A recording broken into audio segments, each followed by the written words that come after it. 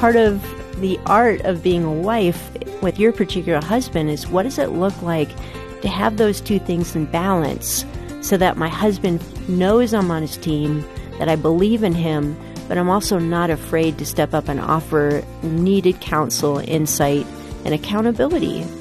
That's Dr. Juli Slattery describing a woman's unique role in marriage. And today, she'll empower wives and describe how you can use your strength to build a more fulfilling marriage.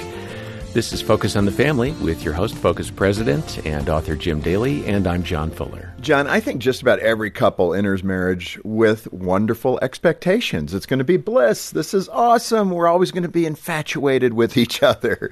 But it's normal not to feel warm and close to your spouse 24/7. At some point, that infatuation wears off. When you start to notice perhaps the flaws in the other person, and you're going, okay, maybe even saying to yourself, did I marry the wrong person?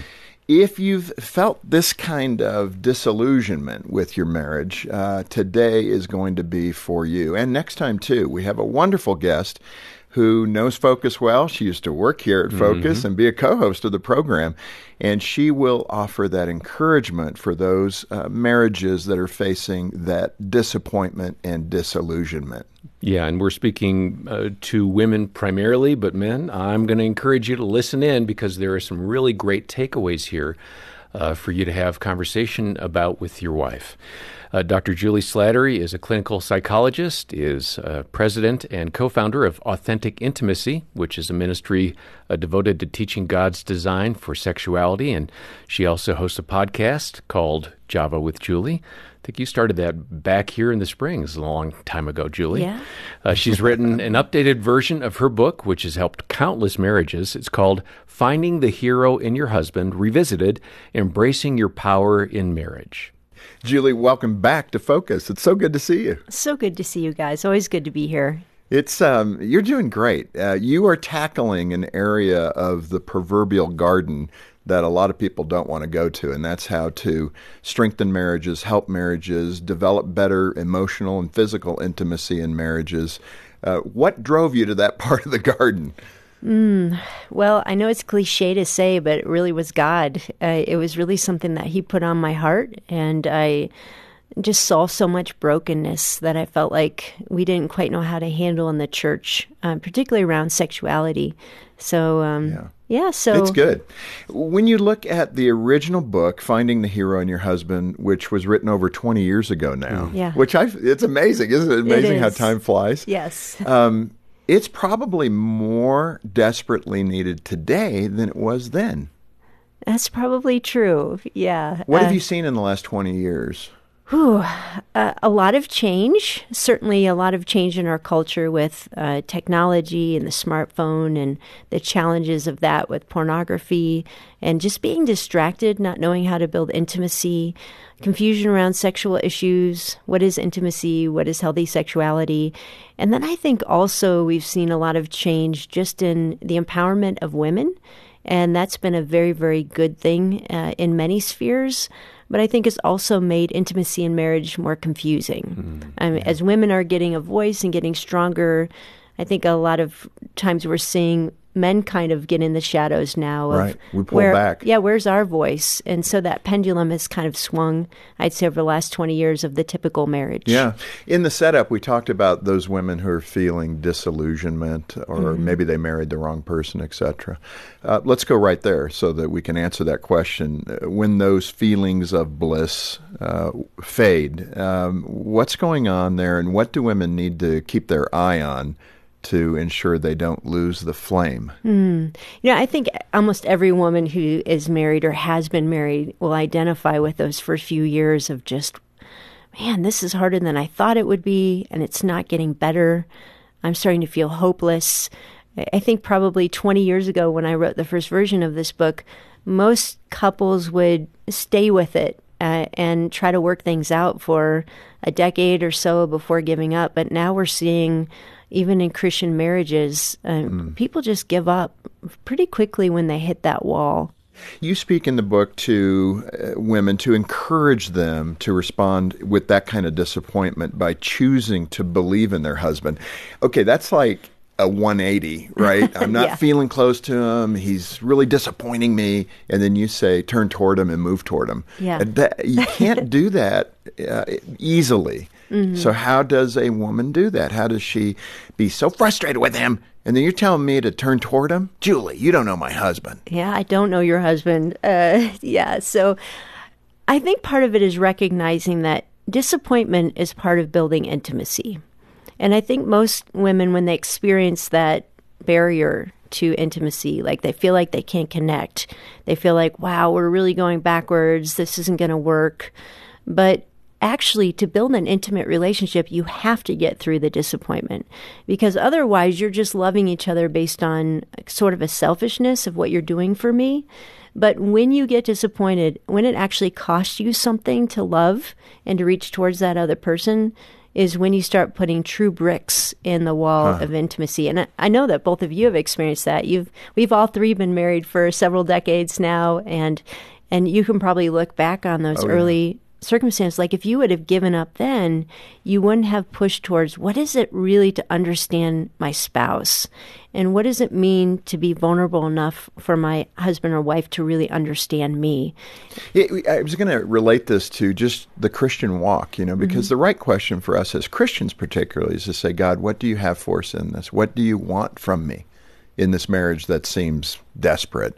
And what's so interesting in what you're saying, just like in our lives where we have mountaintops and we have valleys, right? Yeah. And how much we learn in the valleys about who we are, our own character. I think God is blessed when we're in a valley, actually, because we're finding out who we are, and for Christians, who we are in Him. Can we feel joyful in the valley when our circumstances are not dictating that joy?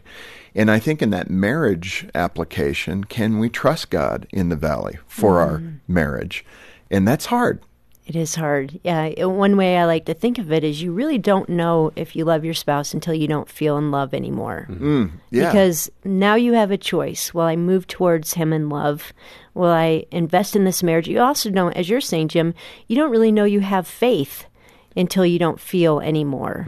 Because faith is walking towards something that you believe to be true, even when it doesn't feel true. Boy, and how applicable that is for our marriages today. I mean, not just our relationship in Christ, but for our spouse, that we need that attitude. Describe what you mean by relational power in marriage, and how can wives use their influence to build intimacy, even if they don't have the energy for it? Yeah, so when you said a few minutes ago, what does it look like to move towards your husband? Really, one of the ways of understanding that is to get this concept of relational power. And how am I using my relational power? So every relationship has power dynamics within it. And if I'm in a relationship with my husband, my power comes in what he needs from me. Like a lot of times we think our power is in what we need, but actually the power comes in what the other person needs. So let me just use a non-marriage example.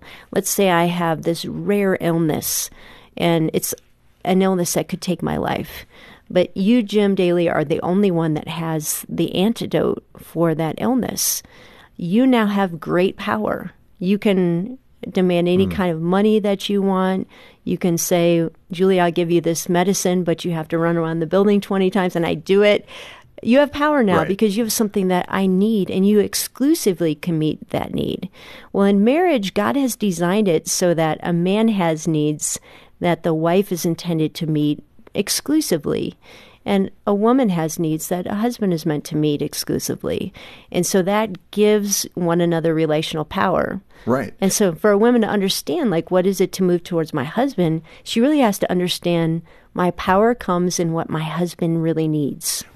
In the book, you mentioned 3 needs for men and 2 needs for women. Because which you guys fits. are way needier than we are. I was going to say that, but you took the words right out of my mouth. But it is funny, and I could see that. But what are the 3 needs that men have? Yeah. Well, the first one, I'm going to warn you, for a lot of women, this is a very triggering word today, but men need respect. And it's a triggering word, I think, in today's culture because women have heard this and they don't really know what it means. They just have heard it as a biblical teaching that isn't really connected with understanding the heart of their husband. And so one of the things I like to do is really explain to women what that actually means, that your husband needs respect. And part of it. What does that sound like when you explain it to women? I'm on the edge of my seat. All right, here you go. And you two men can correct me where I'm off on this one. No, I think we're going to pat you on the back, but go ahead. Well, part of what I think women need to understand is that men have a different relationship with competence than women do. Like the heart of a man is always wrestling with this question, am I good enough? Yep. Am I going to fail? Am I going to be found out as an imposter? Do I do enough as a husband, as a boss, as in my work? They're always afraid of, I might fail. I might, try something. It's so true. So I think understanding that need for respect in marriage is a woman saying to her husband consistently, I know the worst about you, but I believe in you. And that's why I named the book Finding the Hero in Your Husband, because at some level, every guy's waking up really asking the question, am I her hero? Yeah, Julie, before we move to number 2, I really want to dig into this a little bit, because I can hear a woman saying, hey, you don't know my husband. Mm-hmm. There's nothing to respect about him. He doesn't lead in the home. He doesn't lead with the kids spiritually. I'm the one always having to say, honey, come on, do something spiritual for the kids. Mm-hmm. How do you get over that brick wall? I'm not going to call it a speed bump, because that then sets the attitude of the wife's heart that now you're against your husband because he's fill in the blank, lazy, whatever. Mm-hmm. How does a woman overcome that observation that's real and then try to suggest, oh, honey, you're worthless, but I still love you? Mm-hmm. Yeah. Well, first of all, it's similar to what we might say to a husband when we would encourage them, hey, love your wife, even when she's unlovable to you. Choose to love her. Choose to treat her with value and with kindness and with respect. The same would be true as what we say to a wife. Respect is not a feeling. It's a choice. It's a posture. These are all choices. Right. And so it's not, I don't feel respect for my husband today, therefore I can't respect him. It's, no, I choose to have a posture of my heart that is looking for the best. And one of the reasons that husbands don't lead and they behave in some of the ways that you mention is because we don't call them to that. When you say to your husband, you're not a good leader, you're not helping with the kids enough, what is he hearing? I'm a failure. I'm not adequate. So why should I try? And so speaking life into your husband, looking at what he's doing well, even in asking him for help, if you do that in a posture of more, I believe in you, I'm on your team, you're going to get him to respond more because you're actually speaking into his need instead of tearing him down with what you're asking him to do. Julie, let's move to number 2. So we have respect. What's the second thing husbands need? Yeah, the second thing, and women are going to say amen to this one, they need help. That's a big definition. I mean, what do you mean? A little more specifically. We've been lost for an hour. I don't need your help. There you go. Yeah. Even when we look at creation, we look at that God created the man, and then he said, you know what? This guy's not good alone. He needs help. He can't do this by himself. So I'm going to create for him this helpmeet. And again, sometimes women hear that, and they hear that as, am I less than? I'm a helper to my husband. But when we actually look at that Hebrew word, it's the word ezer, which is the same word that is used for the Holy Spirit, how the Holy Spirit is a help to us. And so we see in the scripture that God created man and women to be a complement to each other, that women were created, particularly within the relationship of marriage, to be that teammate.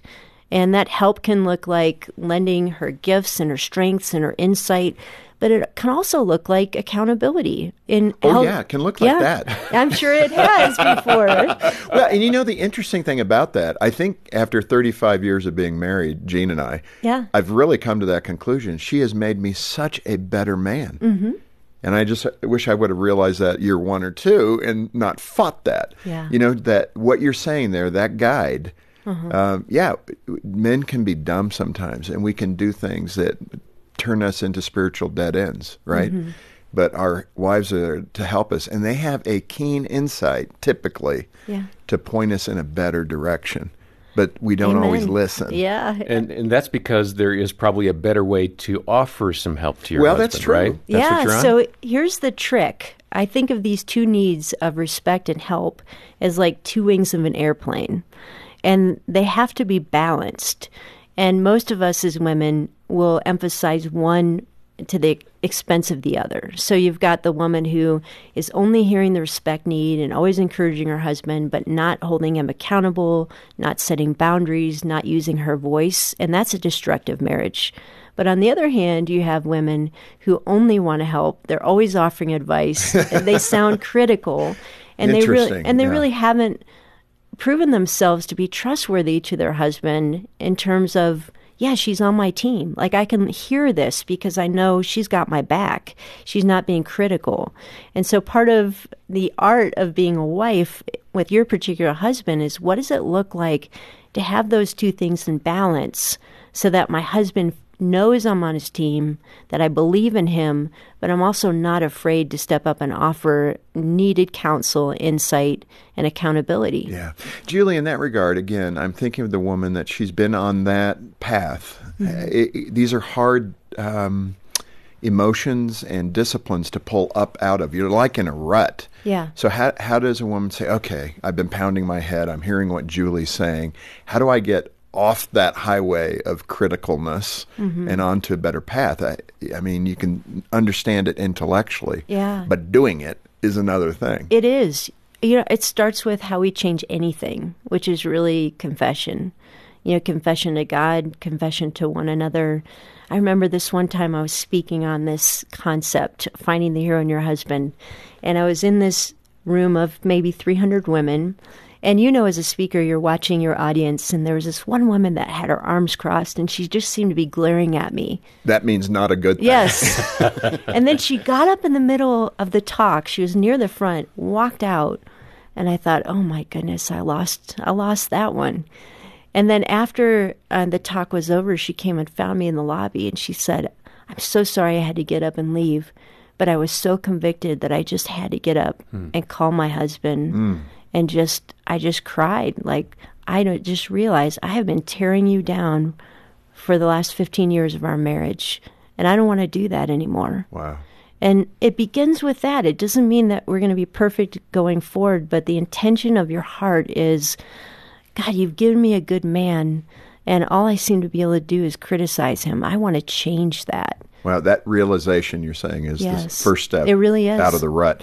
Julie, those are the two. There's a third need that men have, and of course, yes, men have more needs than women. That's pretty funny. And I want to get to the women's needs before we end today, and then come back next time and drill in a little bit on all of this. So what's that third need that men have? Yeah, it's interesting. When I first wrote this book 20 years ago, I defined the third need as physical intimacy. That men have that strong need that needs to be met. But I totally rewrote that this time around because I've learned so much about intimacy in marriage, about the sexuality in marriage. And now I'm phrasing it as the need is actually that a husband desires for his wife to share the sexual journey with him. And that's very different than just meeting a physical need. It's being in it with him in terms of whatever struggles he might have. What does physical intimacy actually mean to him in marriage? Right. So it's far more complicated than just meeting a physical And when need. you say it that way, it does connect to at least number two, that your husband needs your help. This might be one of the strongest areas that your husband needs your help. And we'll dig in more next time on this. But let's go to women now. What's the first of the two that women need? Yeah, you guys should know this. You've been married for a long time, Yeah, well, right? you wrote the book, so we'll give you our perspective. Right. You go first. Yes, there you go. So what women really need, their first primary need is this need to be valued, to be cherished by their husband. So as a husband is waking up every day saying, am I her hero? She's waking up every day saying, does he still love me? Am I still the one he chooses? And that's why women can be so sensitive to a husband who's working 80 hours a week, or who's golfing all the time, or who is distracted by their smartphone. It's like he's not choosing me. That's interesting, because I was going to ask that. What is... Maybe you're giving us too much credit for being married so long and understanding these things. But, what are those things that communicate being cherished to a woman? Because, sometimes for men, you got to grab us by our face, look us in the eyes and say, honey, I need this. Yes. Yeah. So it's one of those moments. Yeah. First of all, you have to know your wife, and not every woman is the same in how she experiences, how she feels loved. Like Dr. Gary Chapman's 5 Love Languages is a great starting place, but for some women, it really is that quality time that I choose to be with you. Some women really need to hear the words. Affirmation, words of affirmation. Yeah, if you write her a card and just really express how you're feeling and why you love her so much and what you love about her, like that's going to be it. It can be gifts, it can be acts of service. So you need to understand for your wife what it is. Like I remember early on in our marriage, Mike would bring me flowers. And I'm like, thanks, hon, but I don't really like getting flowers. Like, that's not my thing. And then he's learned, trying. Yes. Like it took me a long time before I told him that I appreciate the gesture, but it doesn't mean a whole lot to me. Like when he brings me my favorite coffee, that means a lot more to me. Wow. Yeah. But the movies aren't full of guys bringing the coffee to the girl. It's always flowers. Yeah. That's why you have to study your wife. Yeah. No, that's good. What's the second aspect of a woman's need? Yeah. Well, this one I'm going to get a little pushback on, because it's not very culturally consistent today. But I really believe that in intimate relationships, a woman needs protection. And when I say that, I mean women are capable of doing so much, of providing for ourselves, of making decisions for ourselves. The mantra kind of goes, you don't need a man, you can do whatever you need to do yourself. And women can be so independent. But in order for a woman to flourish in marriage, she really needs her husband to step up and to step in the gap, whether that can look like providing financially, whether that looks like even physical protection, not using his strength, maybe his louder voice to be intimidating, but instead to be protecting, to protect her emotionally. Like I remember one of the things that helped me really fall in love with my husband. We were dating, and he said to me this. He asked me this really weird question. He said, Julie, I want to know what hurts you. And I thought, well, that's weird. What do you mean? And he said, what would I do that would really hurt your feelings emotionally? And I just kind of looked at him strange, and he said, I'm asking you this because I never want to do that. And he was expressing in his heart that he wanted to protect my heart. And so when women are unhappy in marriage, sometimes it's because, as you said earlier, even Jim, he's not leading, he's not standing in the gap. Like, I feel like I have to carry the whole burden of the disciplining of the kids or earning all the money, and he's not stepping up. And so that is a core need that women have in intimate relationships. And again, I don't think we talk about it enough because it's so countercultural. Yeah, and these are such good principles that when you're doing these things well, and I'm not saying it's easy, but when you do them well, your marriage is going to be healthy. It is. And that's the key, and that's why we're doing what we're doing and talking with you today, Julie. Thanks so much. Let's come back and keep the discussion going. I look forward to it. Well, that's how we concluded our conversation with Dr. Juli Slattery on today's episode of Focus on the Family. And I hope you'll join us tomorrow as we continue the discussion and cover more important topics to help you build a more fulfilling marriage. On behalf of Jim Daly and the entire team, thanks for joining us today for Focus on the Family. I'm John Fuller.